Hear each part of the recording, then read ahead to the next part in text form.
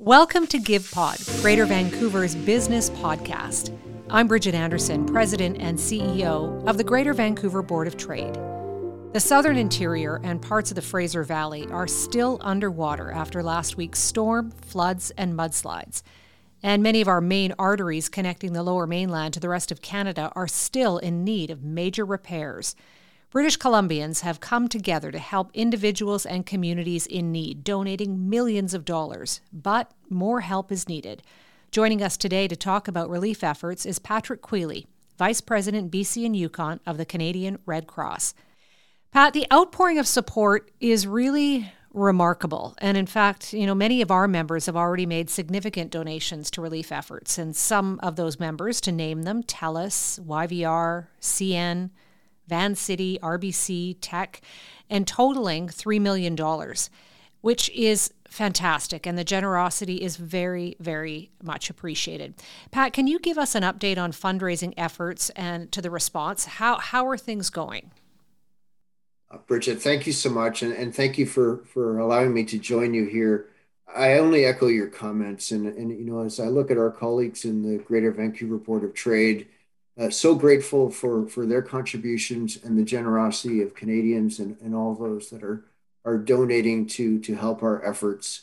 As of our conversation right now, we've raised over $9.5 million thanks to that generosity, and applying that immediately to communities and to those households that are directly impacted. So grateful for that outpouring of support. And I would say, most importantly, so grateful for the trust that it represents in our organization and that we will do good work on their behalf in these communities. $9.5 million is truly remarkable. So give us an idea then of how those funds are allocated. There is so much need right now. Yes, and we recognize, Bridget, that this is going to be a long journey, and we're still in the midst of the response. And as you know, there are ongoing weather threats imminent. So we recognize that there's a long continuum of work to be done, but immediately we recognize as well that folks are in situations because of evacuation where they have immediate needs. And some of them are also in different stages of being able to re-enter to their homes. And there's lots of complexity to that. So one of the things we do first is to try and have direct impact to those households with the greatest need based on those evacuations. So we launched a program that sees the disbursement of one-time funding of $2,000 based on information we received from Emergency Management BC to help those folks that were evacuated from their primary homes based on the events of 14 to 16 November. So that will help people with that initial need based on the evacuation and early reentry.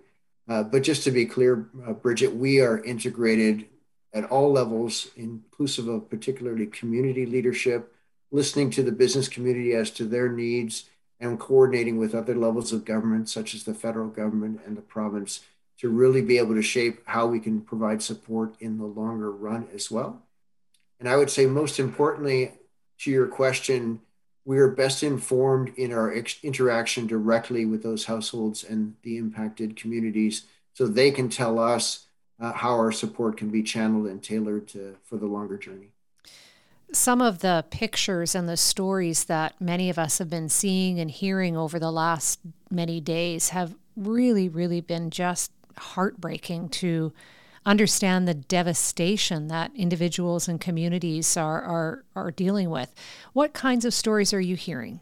Heartbreaking is the right way to frame it in terms of the emotional impact, and recognizing that this is an incredibly tough time for so many families, and as people have experienced tremendous loss. So our hearts go out to them, obviously, and I think the channeling of interest that we've seen from so many different parts of our society is inspiring. But that's the piece that I wanted to focus on from our perspective, how uplifting it is to see the spirit of humanity alive and well in communities, people coming together to provide supports to their neighbors, to be there for each other, to work through the physical and psychological challenges of this calamity. And we're extremely grateful to be able to be there alongside them, along with many other folks.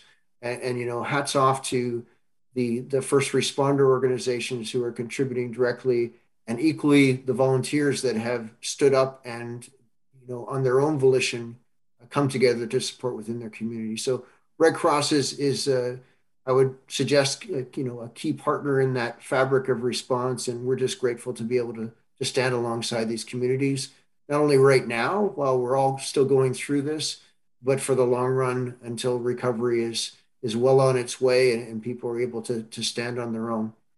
I'm really glad that you can talk about the inspiring side of this, because I don't want that to get lost in there is so much devastation, and it is so much for us to imagine and to look at those pictures. But there are thousands of heroes who are helping to help the people in need, most immediately, but helping to rebuild our province slowly but surely.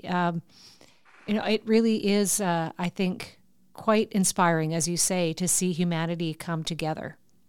Absolutely, and it's key to how I think we not only an organization of Red Cross, but as we look at all the folks who've come together, um, that is indicative of the better part of our humanity, and just so encouraged to see that occurring, and frankly, it is uplifting as the days get long for our folks, and we just want the message to be that we are here with those communities and those people in need for the long run, and we will stand beside them and with them, and help them on that journey. And so grateful that the way we do this is through that broader fabric. We like to call it the humanitarian team that includes the folks that donate, the corporations that support us, and the many other ways that supports are given across different facets of society and through different channels. It is indeed why we're here, and it's, as you said, tremendously inspiring. The Canadian Red Cross has really been there for particularly the Southern Interior for the past many months. It really wasn't that long ago when we were dealing with the heat dome and then the wildfires. And you really did, or your organization was really there for the community of Lytton, which is again suffering, and the area around it, Merritt and Princeton. Can you talk a little bit about the kinds of relief efforts you offered during that terrible summer that we just had? It's a very poignant point, Bridget, and we recognize and are very respectful of the fact that many of the impacted communities from the fires of this summer have also experienced flooding, and so we're very mindful of that compounding of effect. Again, extremely grateful to be able to work with communities and have their trust from the outset. Many of our volunteers and staff integrating directly into the emergency operations centers, and being able to best understand and how to channel the resources and tremendous supports that came to us. And so some of the things that we undertook were very similar to what we're doing here for flooding. We were able to disperse funds directly to impacted households based on the fact of being evacuated in the Lytton context and having damage in some of the broader fire scenarios. And so that work is ongoing. I mean, just happy to report, in the first month and a half of launching the same type of financial program that we launched yesterday for flooding, for fires in the first month and a half, we were able to disperse over $5.6 million directly to households. And Bridget, that work is continuing. And as we spoke of recovery, that was our commitment then as well. We are providing ongoing supports for case management. And what that means is working with each household, each individual who needs support, to help them in that journey, help navigate some of the complexities of all the different supports that are available, the challenges of understanding insurance and other supports there too, but really just being able to continue to help them until they're ready to say their recovery is far enough on the way that they can stand on their own.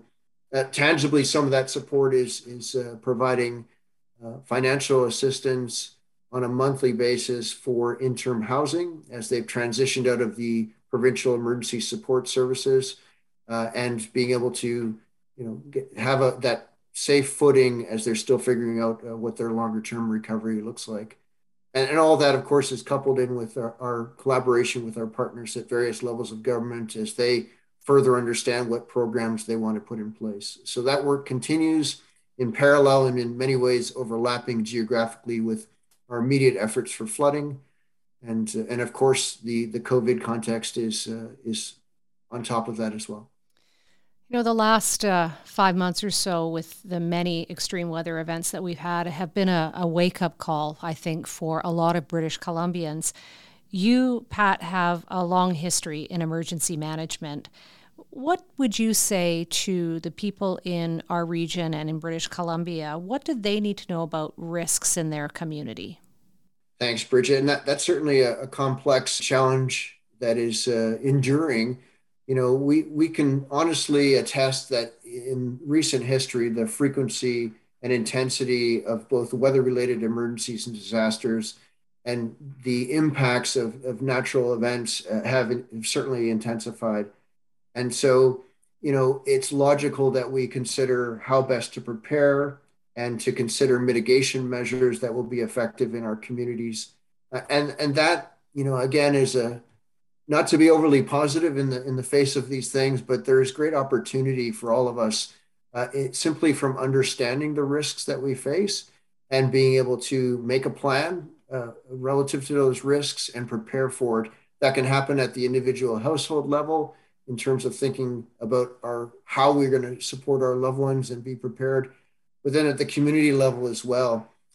Here in British Columbia, our communities and many of our businesses and industry look at things from a perspective of things like business continuity and how to ensure that we are able to bounce back and be resilient in the face of these challenges.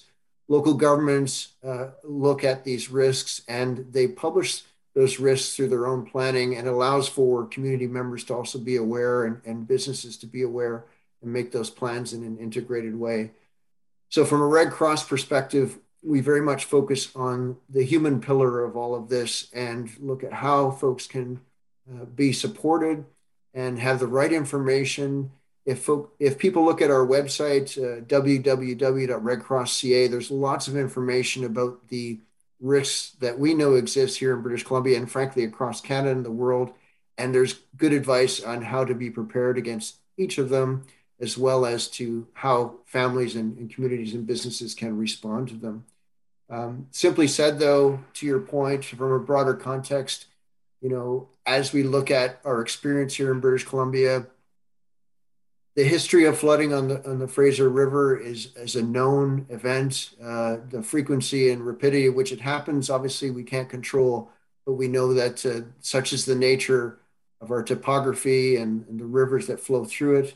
We know that there is going to be an earthquake of significant impact at some point in this region. There's a history of that. Again, if we take a long enough lens, we know that these things happen with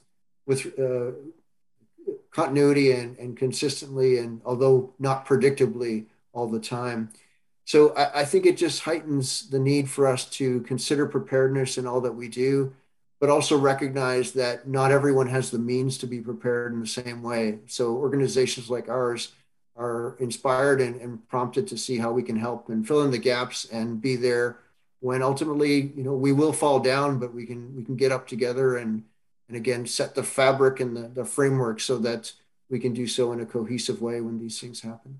I suppose if there's any silver lining in the many clouds out there right now, is the pandemic taught many of our members, those business organizations, about the importance of having a business continuity plan. And many members did that in the beginning of the pandemic.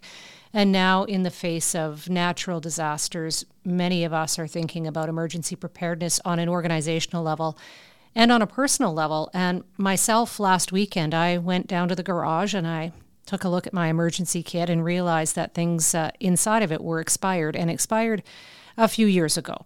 And so one of the first places I went was the Canadian Red Cross website. And in fact, you had great information there and also emergency kit information and sales and things. I imagine you have emergency kit, Pat?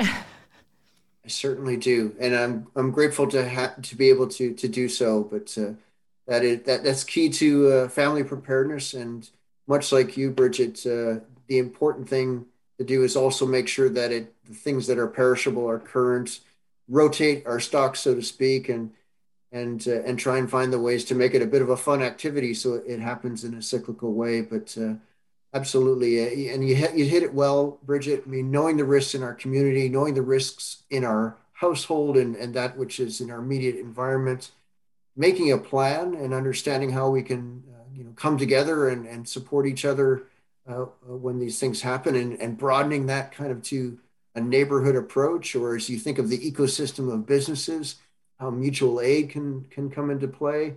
And then, as you said, building a kit at a very personal level, and transcending to the broader context, having the resources such that our business continuity plans can be activated, and we can again get back up on our feet again as soon as possible. Pat, you and I have talked a couple of times over the last few days, and I know you have been speaking to a lot of individuals and organizations, and the Canadian Red Cross has been working around the clock. So, a personal question for you: how do you get through these very long days in the time of crisis? Well, I mean, saying it very honestly, I mean, to everyone who's been involved in numerous events, and they are challenging, and self-care is absolutely important. So, being able to establish a routine that's sustainable, and find a flow that is sustainable, I think is key.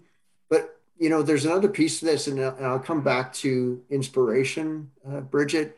I mean, I personally feel extremely privileged to be able to be in an organization whose mission is to help others. And, it is a vocation of service that, frankly, buoys us in times of challenge. And it is what gets me up in the morning and inspires me to help, because there are people out there right now, as we know, in our communities that are struggling, that need help, that deserve our best efforts. And I'm frankly very grateful to be able to do that as my primary vocation and my job, frankly. So that gets me through every day.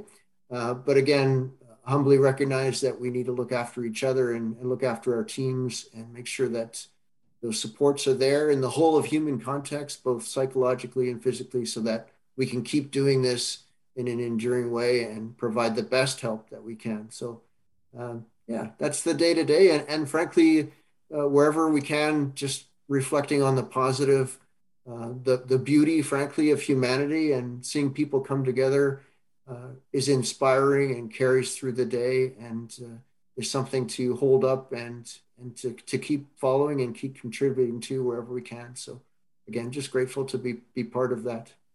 Well, Pat, I'm very grateful for the work that you and the Canadian Red Cross is doing right now to support the many people and the many businesses and communities in need. And as we mentioned at the beginning of the conversation, our members have been very generous and donating over $3 million, but much more help is needed. So maybe closing off with a call to action, if you will. Where can people go to donate to the Red Cross? Thanks, Bridget. I'm very grateful for that call to action, and I join you in that. The best way is frankly to go to our website, redcross.ca, and there's lots of information about how folks can channel that interest. And if any of your members would like to talk to myself or my colleagues directly, would be happy to be channeled through your offices, such that we can discuss if there's any specific interests or ways that they would like to explore. And the website does have specific flood relief donation ability. That's correct. Yes, people can channel their interest directly to our appeal for the 21 BC floods and extreme weather appeal, which will go directly to supporting this event. Pat, thank you so much for your time today. I really appreciate you taking time to speak with us. So grateful for the opportunity, Bridget, and thank you too for all you're doing to encourage and that call to action.